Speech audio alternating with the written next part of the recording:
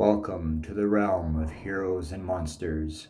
Story time with your host, AP Fuchs. Stories of intrigue, stories of horror, stories of superheroics, stories of monsters. Get ready, the thrill ride begins.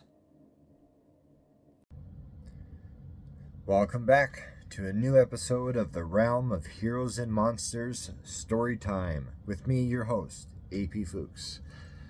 So we're thinking about superpowers these days, and as a superhero writer and a superhero fan, I was thinking we've pretty much covered all the bases of superpowers. I mean, throughout the history of comics, the history of superfiction, I mean, you think of any kind of superpower, somebody already has it. Somebody already is able to do those things, I mean, even if you look at like Marvel and DC, like this, I mean, let's do it here. Like we got Superman, and then we got Sentry, we got Batman, we got Daredevil, we got Flash, we got Quicksilver, we have Aquaman, we got Submariner. Like the parallels are crazy there, right? Big bad cosmic bad guy Thanos, and then we have Darkseid. I mean, the list goes on and on and on, right? Firestorm, and then we got Firestar. So, I mean, it's hard as a superhero creator to come up with a unique superpower. And yeah, I mean, like even when I created Axiom Man, I mean, there's powers that I love that if I were ever given superpowers, it'd be really cool to have, right? So I picked my favorites, right? So Axiom Man can fly, which is actually two powers in one, and I'll explain that in a second. And then, so he can fly, he's got super strength, and he shoots his energy beams from his eyes. His other power, which he's been developing, is a kind of a glowing, very, very subtle glowing, like super subtle, but basically a kind of a glow that goes over his body, and it acts as kind of like a mini shield. I mean, like if you stab him with a knife dead on, yeah, you're going to penetrate that shield and you're going to get him. But if you took like a slash at him, the blade scraping across that shield, he'd be protected. So it's a helpful tool for him, but it's not like a definitive tool for him. But anyway, yeah, back to his flight. So yeah, I was thinking, flight as a superpower is actually two powers, right? Because flight is what? It's one, defying gravity. Okay, so that's the flying part of it. But two, you have to move. You can't just, like a superhero can't just float up on the spot and then be expected to be like super heroic. Maybe, yeah, if you did some Matrix like kung fu stuff, you could rise up, float there for a second, and kick a guy in the head. Sure, but other than that, super flight comes with by default super speed. I mean, even a human, right? Like, how fast can we run? At most, like even our top Olympic sprinters, yeah, they could really book it. And it's admirable for what they can do, and that's all hopefully natural. But flight, yeah, if you were to get from point A to point B, I mean, you got to be moving at a minimum of to keep your time within reason, 50-60 kilometers an hour, at least that, right? Well, no human being could run at that speed. No human being could walk at that speed. There's no part of our body that we could use to move ourselves and propel ourselves along at that speed. So flight by default is a power, so to speak. So anyway, but in terms of like coming up with superpowers for heroes or villains, it's tough, man. I mean, it's hard. I think the formula needs to be basically the idea that you have your, let's just pick an arbitrary number. Let's say you have your handfuls, so like 5, right? It's 5, like a handful of powers that you like. Then the only way to kind of make it unique is two ways. One is just having your unique combination of powers. Your list of 5 compared to someone else's list of 5 is going to be different. So you have your sort of combination there. So that's your unique part in that aspect. And then the other part is just the extent of those powers, and when I was writing Axiom Man, when I first started the series, I had to make a choice. I had to choose how powerful I wanted him to be. I didn't want him to be completely vulnerable slash just, a athletic human, like a Batman type of guy. I wanted him to have powers, but at the same time, I didn't want to make him so powerful where, every battle, every fight, everything is just, he's gonna clean up house, no problem. Like that's no exciting reading that way, right?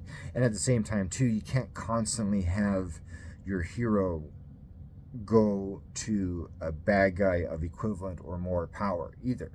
You can't have that as your regular thing, right? And that's it just gets repetitive. Like now and then, yes, that it's great for an exciting story, but other than that, yeah, it just gets like it's redundant, right? It just goes over and over, and it's the same thing. So the other way to mix up your superhero or supervillain when you're creating them is not only have your unique little list of powers for them, but then you could give them limits on what each of their powers can do. So like when I started with Axeman, for example, he discovered when he was learning his powers, he had a limit on, say, for example, for flight. Yeah, 60 kilometers an hour, that's as fast as he can go. So if he had to go someplace 100 kilometers away, it's going to take him about an hour and a half, hour 35 minutes or so to get there.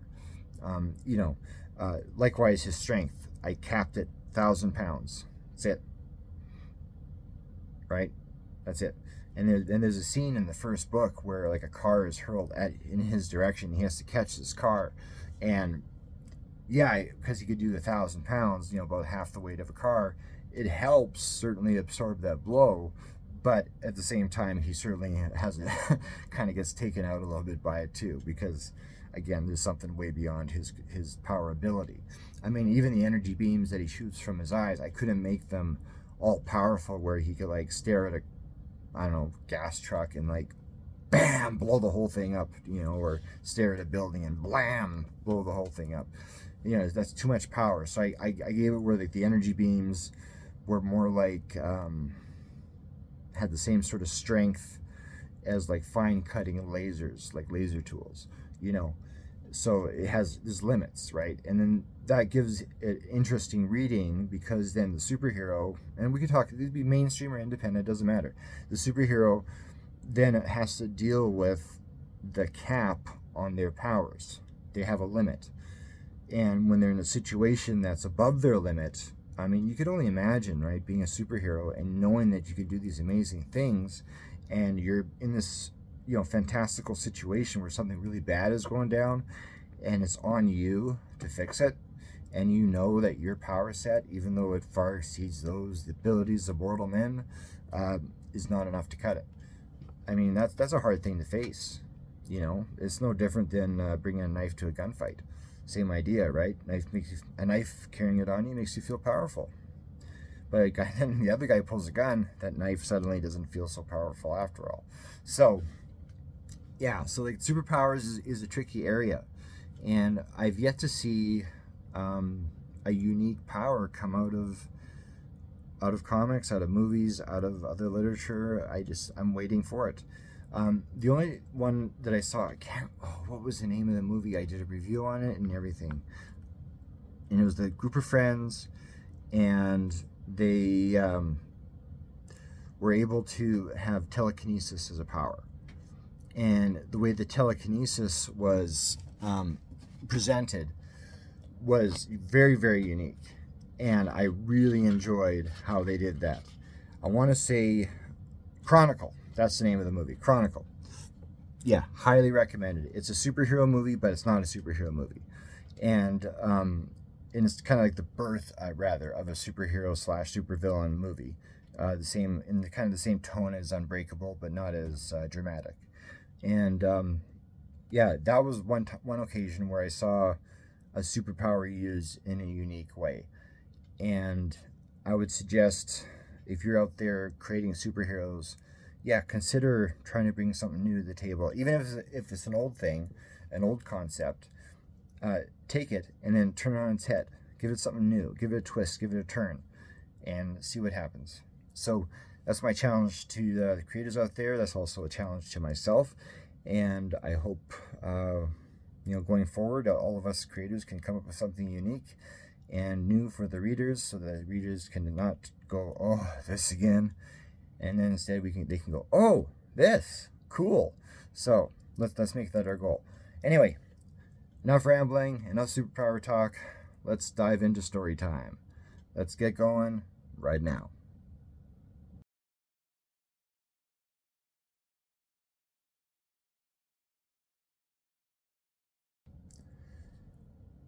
Episode 23. Warning. None of you believed me when I told you, and now you have to reap the consequences. Remember that calamity to come? Now it's here. You elected them. They will follow their path and drag you down it until all I said will come true. You all thought I was crazy despite me giving you 4 years of my life. 4 whole years. I've seen what they've done, or, in your case, what they will do. There will be war. Your country will fall. But you decided to sit on your throne of westernese in comfort. It's hard to believe things will be difficult when you have the world at your fingertips and you live like kings compared to most others. Endless food, endless water, all the information and entertainment you can handle at the touch of a button. You spoiled, spoiled nation. And don't for a second think I'm judging you. I can't judge what I once was. But then I lived it. I saw what happened, so I came to warn you. I was honest and transparent and told you everything, even where I was from. Yet you laughed. So many of you laughed. Just a crazy old man who spent too much time squirreled away in a basement tinkering with old appliances and circuit boards.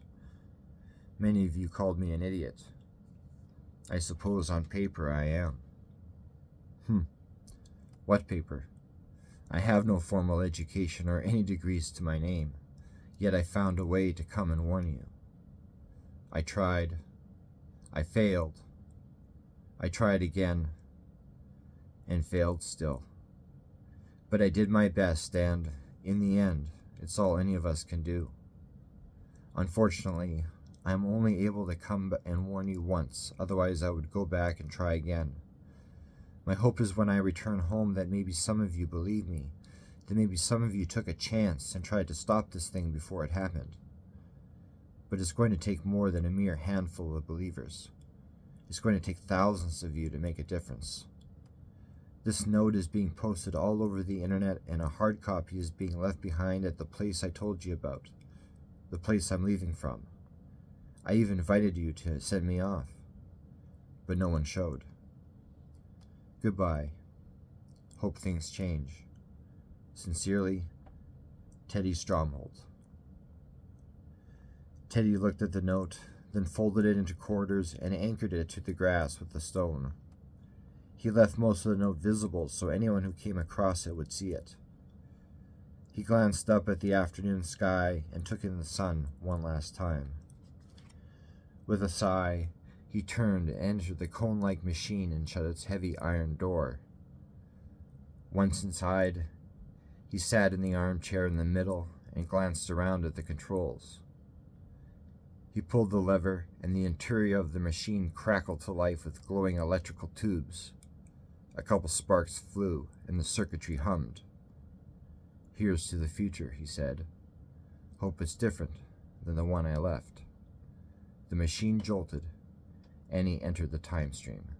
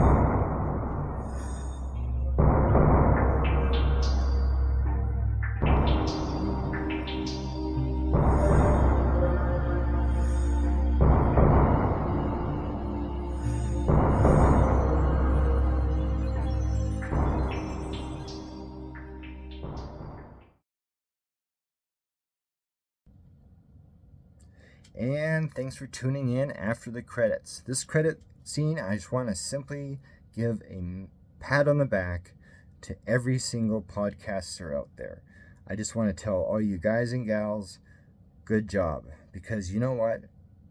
Making a podcast is fun, but it's a lot of work, and there's a lot of thinking that has to go into it because each episode needs to be different than the one before, but at the same time carrying the tone of whatever your podcast is about.